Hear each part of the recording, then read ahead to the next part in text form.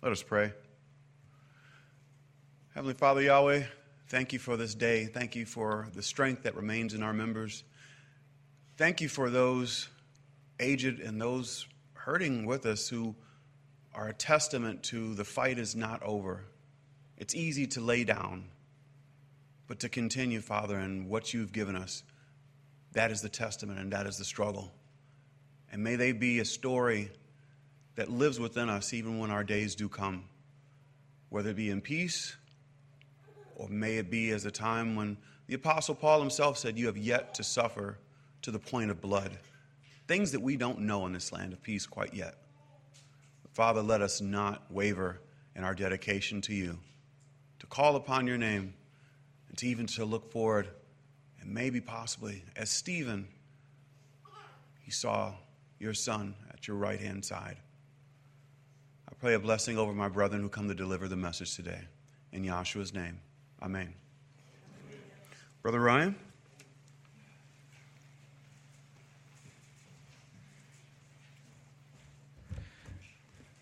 Getting ready for my message, I was worried I wasn't going to have enough content, so I started writing it.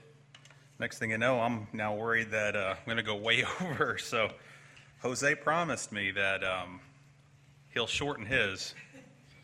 But anyway, you know, the most contested piece of real estate in the world sits on 225 acres. Just 225 acres. It has 4 quarters. It's been attacked 52 times, captured and recaptured 44 times. It's been besieged 23 times. Countless souls have perished behind its walls. And it's still known today as the City of Peace. Yerushalayim.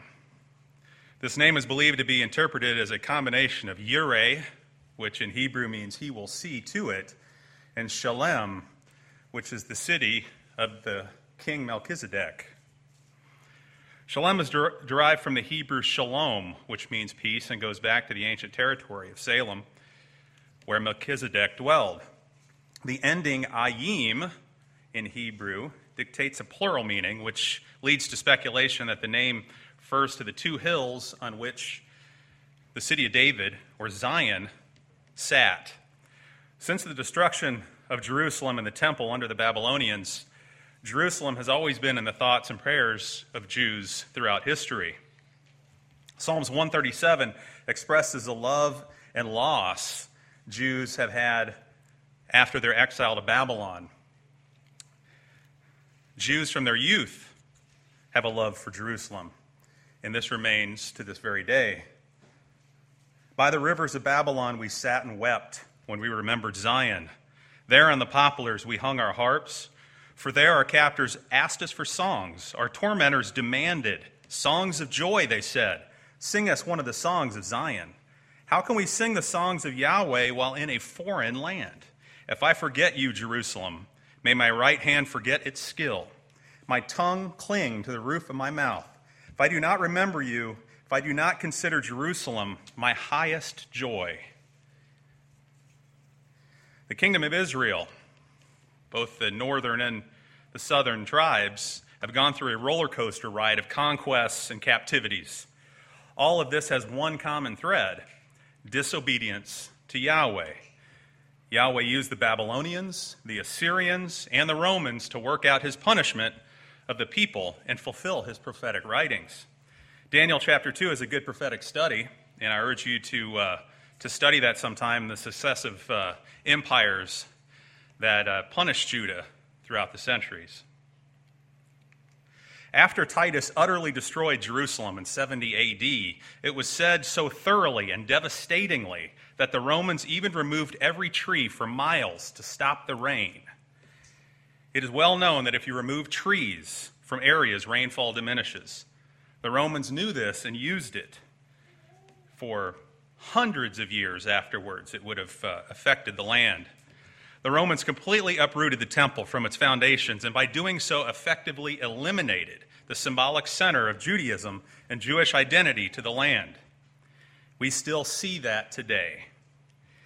The account of the ruthlessness the Jews endured is written down by Jewish historian Flavius Josephus in the Jewish War. He said the rebels shortly after attacked the Romans again, and a clash followed between the guards of the sanctuary and the troops who were putting out the fire inside the inner court. The latter routed the Jews and followed in hot pursuit right up to the temple itself.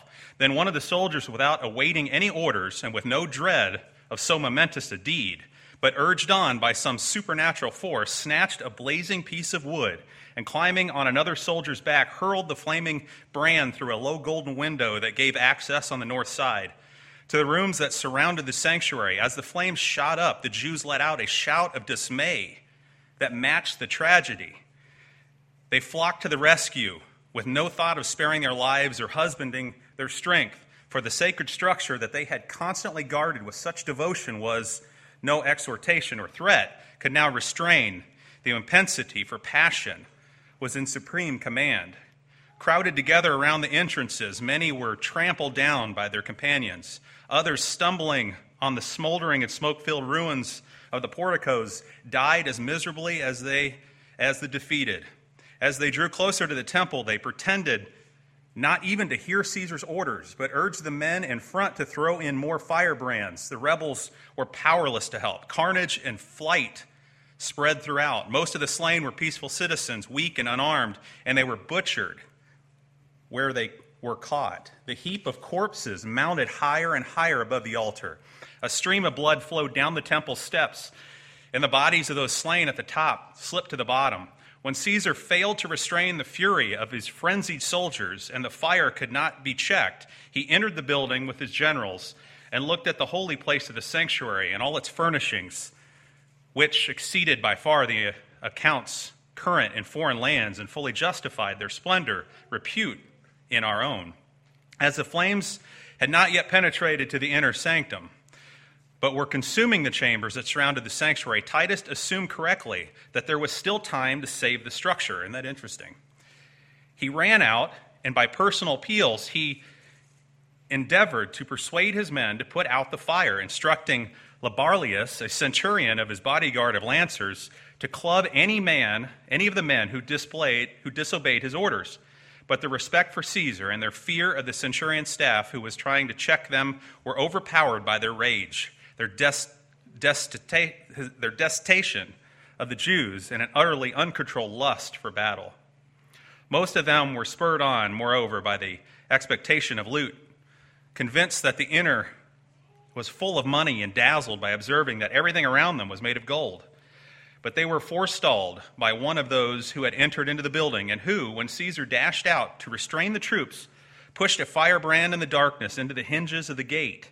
Then, when the flames suddenly shot up from the interior, Caesar and his generals withdrew, and no one was left to prevent those outside from kindling the blaze. Thus, in defiance of Caesar's wishes, the temple was set on fire. While the temple was ablaze, the attackers plundered it, and countless people were caught by them, were slaughtered. There was no pity for any age, no regard was accrued rank. Children and old men, laymen, priests alike were butchered. Every class was pursued and crushed in the grip of war, whether they cried out for mercy or offered resistance. Through the roar of the flames streaming far and wide, the groans of the falling victims were heard. Such was the height of the hill and the magnitude of the blazing pile that the entire city seemed to be ablaze, and the noise, nothing more deafening and frightening, could be imagined. There were the war cries of the Roman legions as they swept onwards in mass, the yells of the rebels encircled by fire and sword, the panic of the people who, cut off above, fled into the arms of the enemy, and their shrieks as they met their fate. The cries of the hill blended with those of the multitudes in the city below. And now many people who were exhausted and tongue-tied as a result of hunger, when they beheld the temple on fire, found strength once more to lament and wail. Perea and the surrounding hills added their echoes to the deafening din. But more horrifying than the din were the sufferings.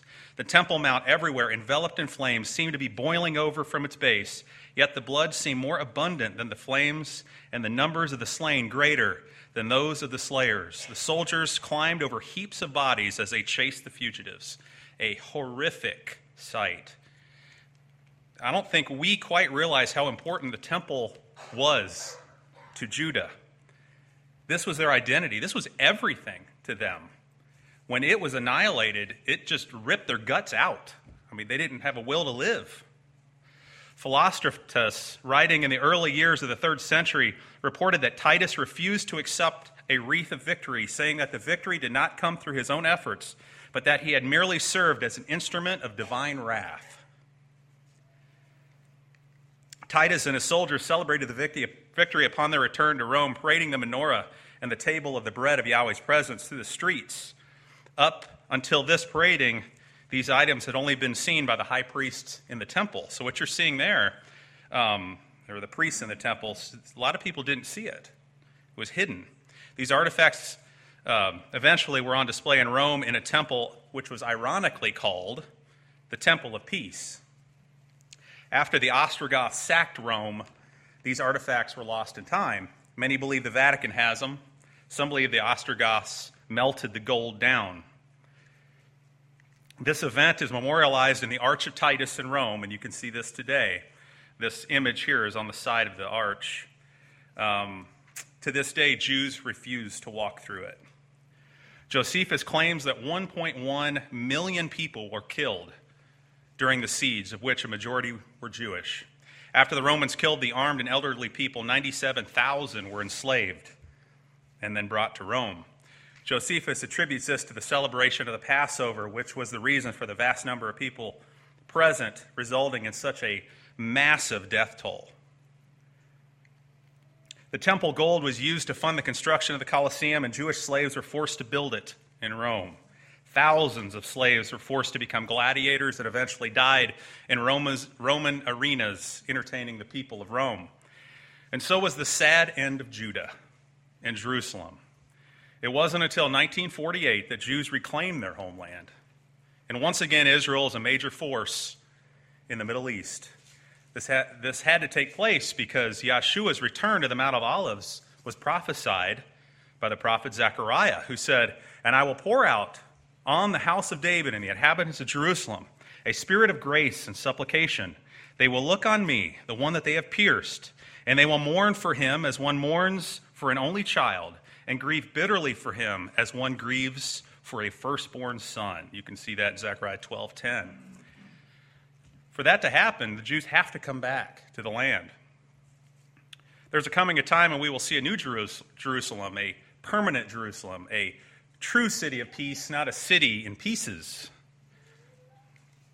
I like to break Jerusalem down to 3 historic phases in time. This is my own rationale here.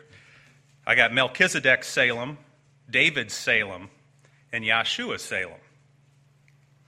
Melchizedek's Salem. Who is this shadowy character known as Melchizedek? The name is composed from the 2 elements Melech in Hebrew, which means king, and Sedek, which means righteousness. He is first mentioned in Genesis 14, starting at verse 13. You can turn there with me if you would.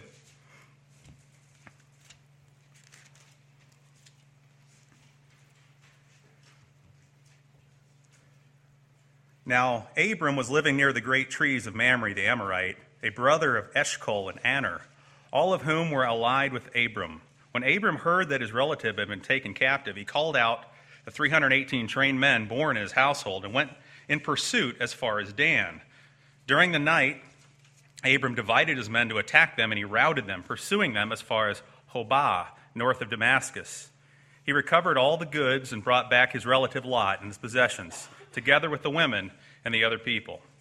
After Abram returned from defeating Kedorlaomer and the kings allied with him, the king of Sodom came out to meet him in the valley of Shaveh, that is, the king's valley.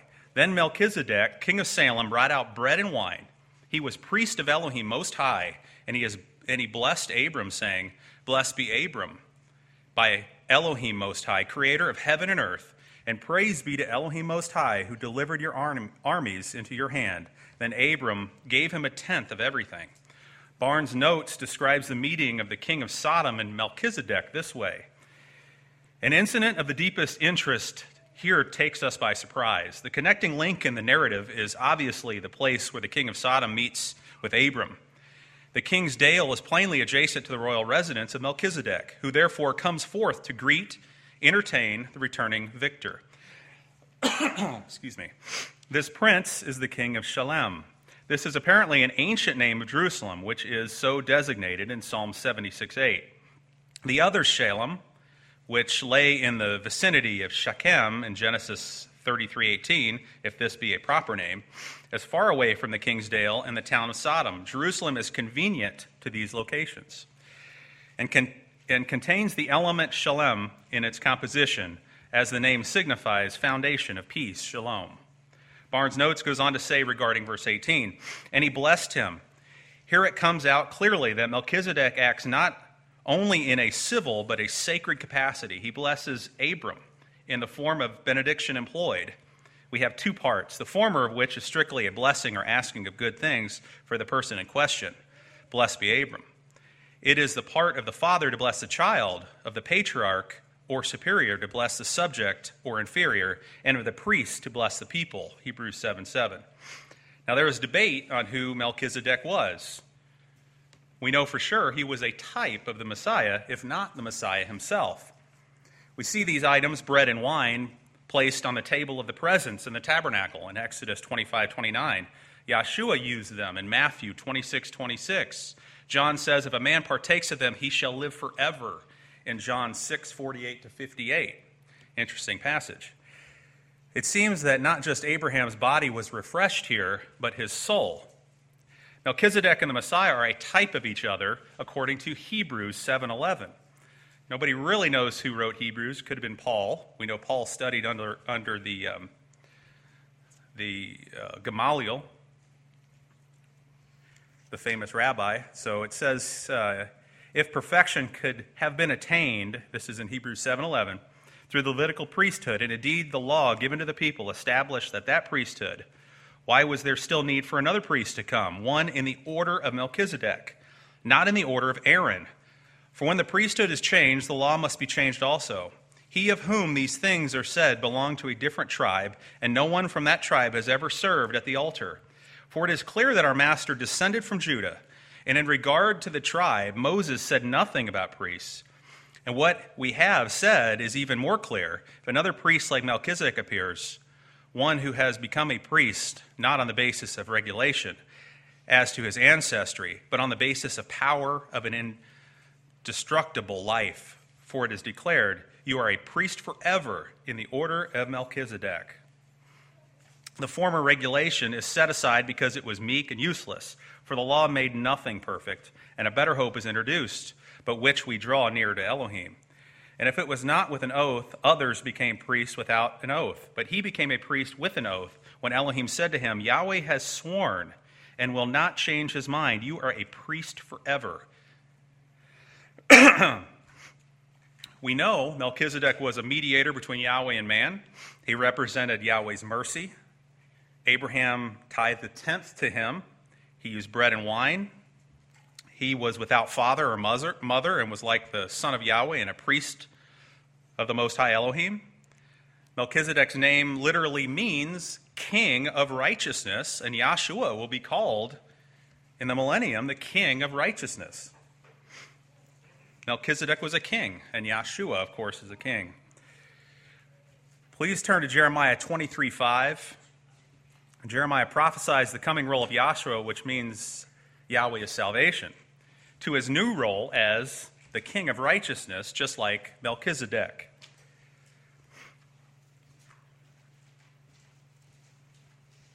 The days are coming, declares Yahweh, when I will rise up for David a righteous branch, a king who will reign wisely and do what is just and right in the land. In his days, Judah will be saved and Israel will live in safety. Verse 6 from the Masoretic text. Wazah Shemo Asher Yikra'o Yahweh Tzidkenu. And this his name by which he will be called, Yahweh our righteousness. Phonetic pronunciation of Yahshua's future name literally is Yahweh Tzidkenu, or Yah Tzidkenu. Remember, names have meaning. We've lost that in our culture. We like names because of the sounds that they make. That's why when you tell Christians the importance of Yahweh's name, they tell you it doesn't matter what we call him. That's because they are disconnected from the Hebraic roots of the faith. In Hebrew, names describe roles, and we can see Yahshua's new name, future tense, will describe his new role. Verse 7, so then the days are coming, declares Yahweh, when people will no longer say, as surely as Yahweh lives, who brought the Israelites up out of Egypt, but they will say, as surely as Yahweh lives, who brought the descendants of Israel up out of the land of the north, and out of all the countries where he had banished them, then they will live in their own land. The lost tribes of Israel, who are said to be scattered all over the northern lands after the Assyrian captivity and assimilated in other countries, will be united once again. And Jeremiah gives us evidence as to their location. We know they went north. Some believe that some of the remnants of these tribes became the Scythians. You can look at them in history. They were a rival to Rome. They were formed after the Syrian captivity and actually are traced back to that region. Of course, we know that's where the northern tribes went. Today they are known as the Slavic Russians in the areas of Central and Eastern Europe. It seems, however, without a strong identity, though, these tribes were absorbed and assimilated into various countries and nations throughout history. More than likely, all of you probably have remnants of the tribes somewhere floating around your bloodline. Wouldn't surprise me at all. In a profound and I believe most amazing, I should have showed you this. This is Yahshua's name here in Hebrew, Yahweh Sidkenu. In a profound and I believe the most amazing archaeological site ever found, and this is the main point of my message, was found by my friend, Israeli archaeologist Eli Shukran, discovered what he believes to be the remnants of Melchizedek's temple in the city of David. You heard me correctly. Melchizedek, the first priest, possibly Yahshua, or at least a type. He found Melchizedek's temple in the city of David, Mount Zion, right near the Gihon Spring,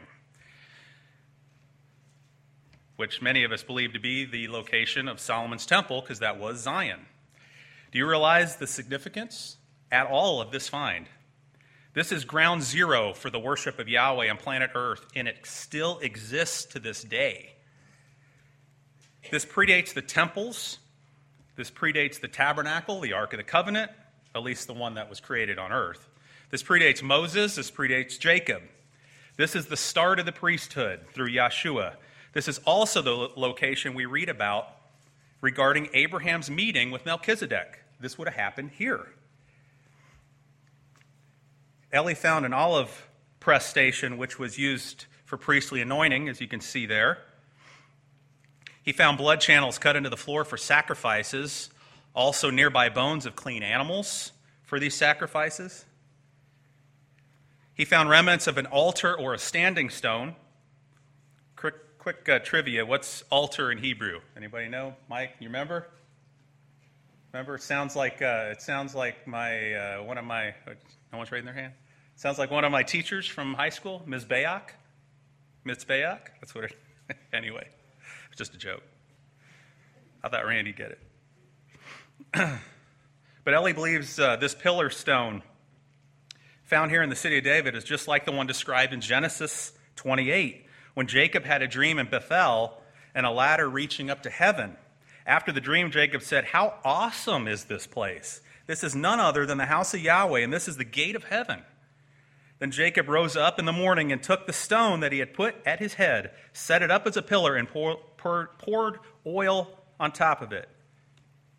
This shows us that this is a significant location, and it's right in Zion, meters away from the Gihon Spring.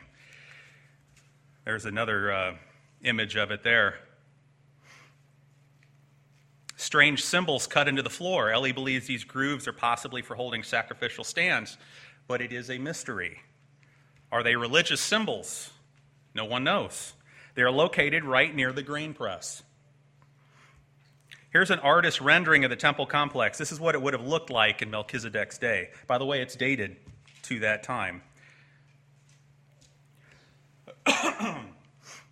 You can see here a top recreation of the four-room temple complex. The room number 2 here is labeled Metzvah. The term mitzvah was the act of the Kohanim, the priests, igniting the altar every morning when they used wood. It's really fascinating to think that right here in the city of David, in Jerusalem, the first temple ever constructed to Yahweh was used by none other than possibly Yahshua, or a type of him, whoever this shadowy individual is. Is it any coincidence that all the kings of Israel were anointed right here near the Gihon? Think about it for a second. 1 Kings 1:38 talks about Solomon. So Zadok the priest, Nathan the prophet, Benaiah the son of Jehoiada, the Ketherites, the Pelethites went down and had Solomon ride on King David's mule. Remember, Yahshua came in on a donkey and brought him to Gihon. Zadok the priest then took the horn of oil from the tent and anointed Solomon. Then they blew the trumpet, and all the people said, "Long live King Solomon." All the people went up after him, and the people were playing on flutes and rejoicing with great joy, so that the earth shook at their noise. Right here, right in this area, was where Solomon was anointed. You can see here the Gihon pool, just right up the hill, is where Eli found this. And what's amazing about this site is most people don't know about it. I mean, it's pretty much under lock and key. It's almost as if they don't really want it out there. You'd think this would be like a major tourist destination in the city of David, but it's not. You pretty much have to ask Eli, and he's got the key to it.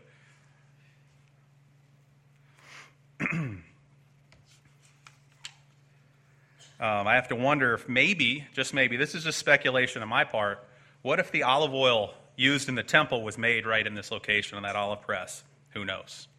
That's just something, I guess your mind kind of starts wandering when you think about possibilities. Well, let's get to part 2, David's Salem. Jerusalem goes by several names in the Bible. Salem, Jebus, Zion, the city of David. They're all synonymous. At some point in history, the Jebusite Canaanite tribe conquered this location and named it Jebus. No doubt important because of its valuable siphon spring, the Gihon. During the time of the conquest of Canaan, under Joshua, Jerusalem had remained in Jebusite control. Judah or Benjamin could not dislodge the Jebusites from the city. In Judges 1:8, it says, the men of Judah attacked Jerusalem also and took it. They put the city to the sword and set it on fire. Then you go to verse 19, it says, Yahweh was with the men of Judah. They took possession of the hill country, but they were unable to drive the people from the plains because they had chariots fitted with iron. As Moses had promised, Hebron was given to Caleb, who drove from it the 3 sons of Anak. The Benjaminites, however, did not drive out the Jebusites who were living in Jerusalem. To this day, the Jebusites live there with the Benjaminites. Barton's notes make this comment.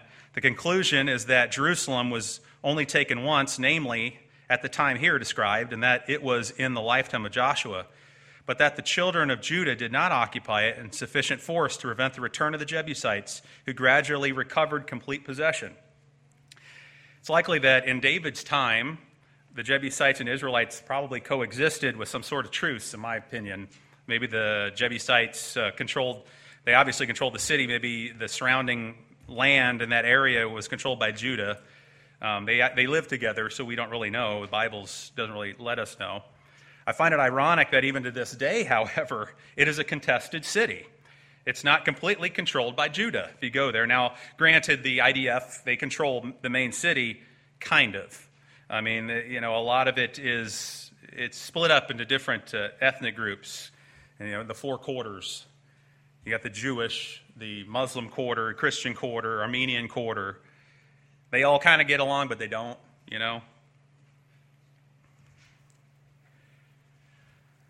The city would have to fall, though, because remember, it was the inheritance to Benjamin. Joshua 18:20, these were the boundaries that marked out the inheritance of the clan of Benjamin on all sides. The tribe of Benjamin, according to its clans, had the following towns: Jericho, Beth, Heglah, Emek. I'll skip down to verse 25. Gibeon, Ramah, Beroth, Mitzpah, Kephirah, Mozah, Rakim, Erpeel, Tarlah, Zelah, Heleph, the Jebusite city, it even names it, that is Jerusalem, Gibah, and Karith, 14 towns and their villages. Interesting, it says the Jebusite city, because it wasn't theirs yet. This was the inheritance of Benjamin for its clans. It wasn't until King David, 3,000 years ago, that this city was totally conquered completely from the Jebusites. David then established his capital there. The Megalim Institute devoted to the city of David's discoveries in Jerusalem produced a great 4-minute video that I would like you to watch regarding David's conquest of the city. Eli Shukron discovered David's citadel, among other things, with Professor Ronnie Reich. And they just amazing finds there. It blows me away when you go there and you walk through it. But up until this time, these discoveries, Zion or the city of David, it was a mystery. They're finding so much information right now that's just amazing, that's just kind of letting us all into that the Bible, number one, is true. It's factual, but it's exciting because of the things they may find in the future. But anyway, I'd like to start this video for you. If we could maybe dim the lights.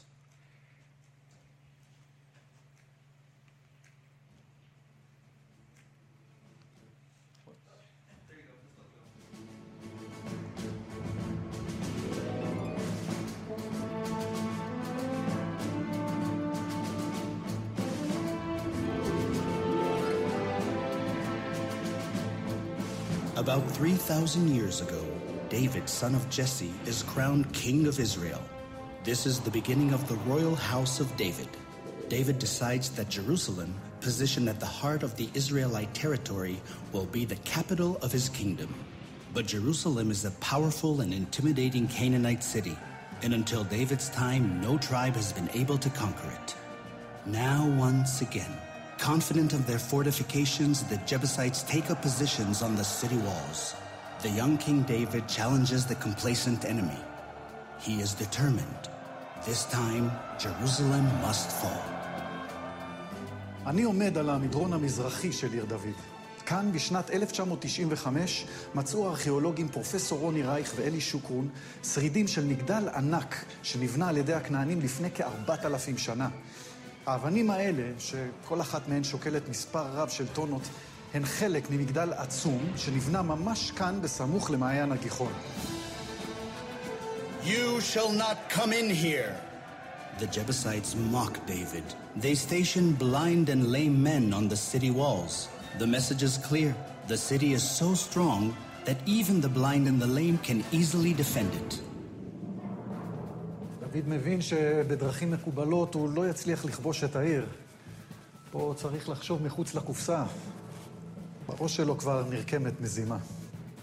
He promises the esteemed position of head of the army to the soldier who dares to volunteer for this dangerous mission and succeeds. One man rises to the challenge, Joab ben Zeruiah, a tough and daring soldier. But what is the mission? In his challenge, David uses two mysterious words, Veiga batzinor. What is this tzinor that David is referring to? Thousands of years later, a fascinating discovery was made, shedding light on the mysterious tzinor. In 1867, the archaeologist Captain Charles Warren crawled through a tunnel near the Gihon Spring. About 20 meters from the spring, Warren discovered a vertical shaft that rose to a height of 13 meters above his head. With great effort, Warren climbed to the top of the shaft, where, to his amazement, he discovered that the tunnel continued to rise steeply until it reached the city above. אורן הבין מיד שלפניו מפעל מים סודי שנבנה לפני אלפי שנים. התכנון היה מתוחכם ביותר. הכנענים ידעו שנקודת התורפה של איראן היא המעיין שנמצא מחוץ לחומות העיר. They built a great citadel around the spring and dug a tunnel down from the city above to the citadel surrounding the spring.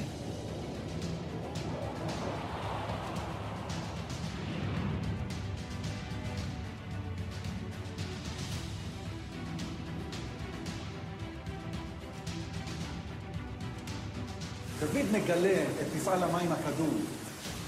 זה הצינור. He sends Joab ben Zeruiah through this tunnel to infiltrate the city.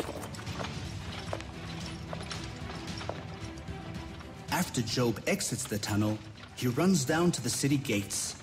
The Jebusite soldiers fail to notice him. Joab reaches the city gates and opens them with great force. Before the Jebusites can grasp what has happened, David's soldiers burst through the gates and take the city by surprise.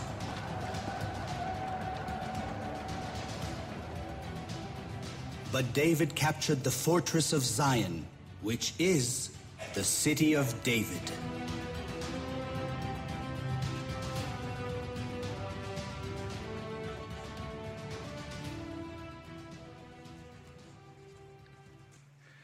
If you visit the city of David, lights please. If you visit the city of David today, you can literally walk through the Bible from the time of David and Solomon. If you need a good tour guide, I'd like to recommend brother in the faith, Congregation of Yahweh Jerusalem, Don Esposito. He'd be glad to help. He has lived in the land for over 20 years and even works with the Knesset. We have a few videos on our website or on our YouTube page, which we interviewed Don, and one we're standing up on the Mount of Olives looking down. That happens to be our most organically viewed video. I think it's over 1 million now that have seen that video.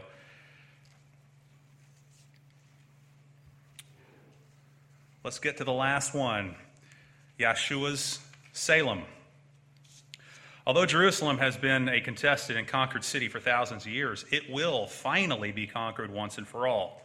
When our King and Messiah, the Lamb of Yahweh, who reigns from the line of David, returns to the city Jerusalem, the city where he died for all mankind, the city where he sacrificed himself, his blood for our sins, and interceded with us, for us, like Melchizedek interceded for Abraham, there will be no more contested land.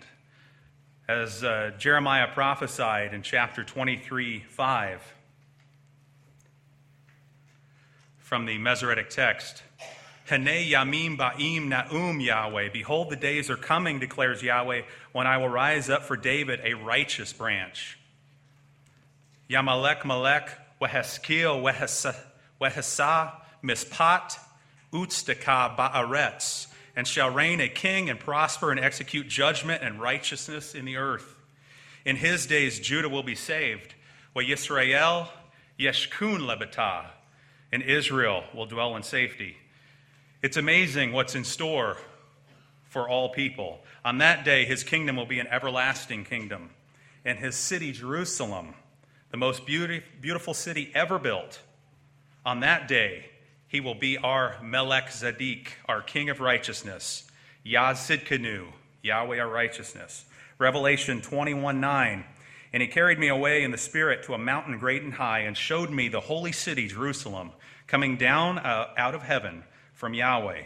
It shone with the glory of Elohim, and its brilliance was like that of a very precious jewel, like a jasper. Clear as crystal, it had great high wall with 12 gates, and was 12 angels at the gates. On the gates were written the names of the 12 tribes of Israel. There were 3 gates of the east, 3 on the north, 3 on the south, and 3 on the west. The wall of the city had 12 foundations, and on them were the names of the 12 apostles of the Lamb. Verse 22. I did not see a temple in the city, because Yahweh Elohim Almighty and the Lamb are its temple. Think about that for a second. The city does not need the sun or the moon to shine on it, for the glory of Elohim gives it light, and the Lamb is its light, or its lamp. The nations will walk by its light, and the kings of the earth will bring their splendor into it.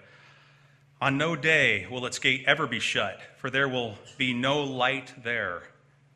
The glory and honor of the nations will be brought into it. Nothing impure will ever enter it, nor will anyone who does what is shameful or deceitful, but only those whose names are written in the Lamb's book of life. Jerusalem is an amazing city with an amazing future. Everything from Genesis to Revelation culminates in this one city. Psalms 122, I'd like to leave you with this. I rejoiced with those who said to me, let's go to the house of Yahweh. Our feet are standing in your gates, Jerusalem. Jerusalem is built like a city that is closely compacted together. That is where the tribes go up, the tribes of Yahweh, to praise the name of Yahweh, according to the statute given to Israel. There stand the thrones for judgment, the thrones of the house of David. Pray for the peace of Jerusalem. May those who love you be secure. May there be peace within your walls and security within your citadels. For the sake of my family and friends, I will say, peace be within you. For the sake of the house of Yahweh our Elohim, I will seek your prosperity. May we all pray for the peace of Jerusalem. Hallelujah.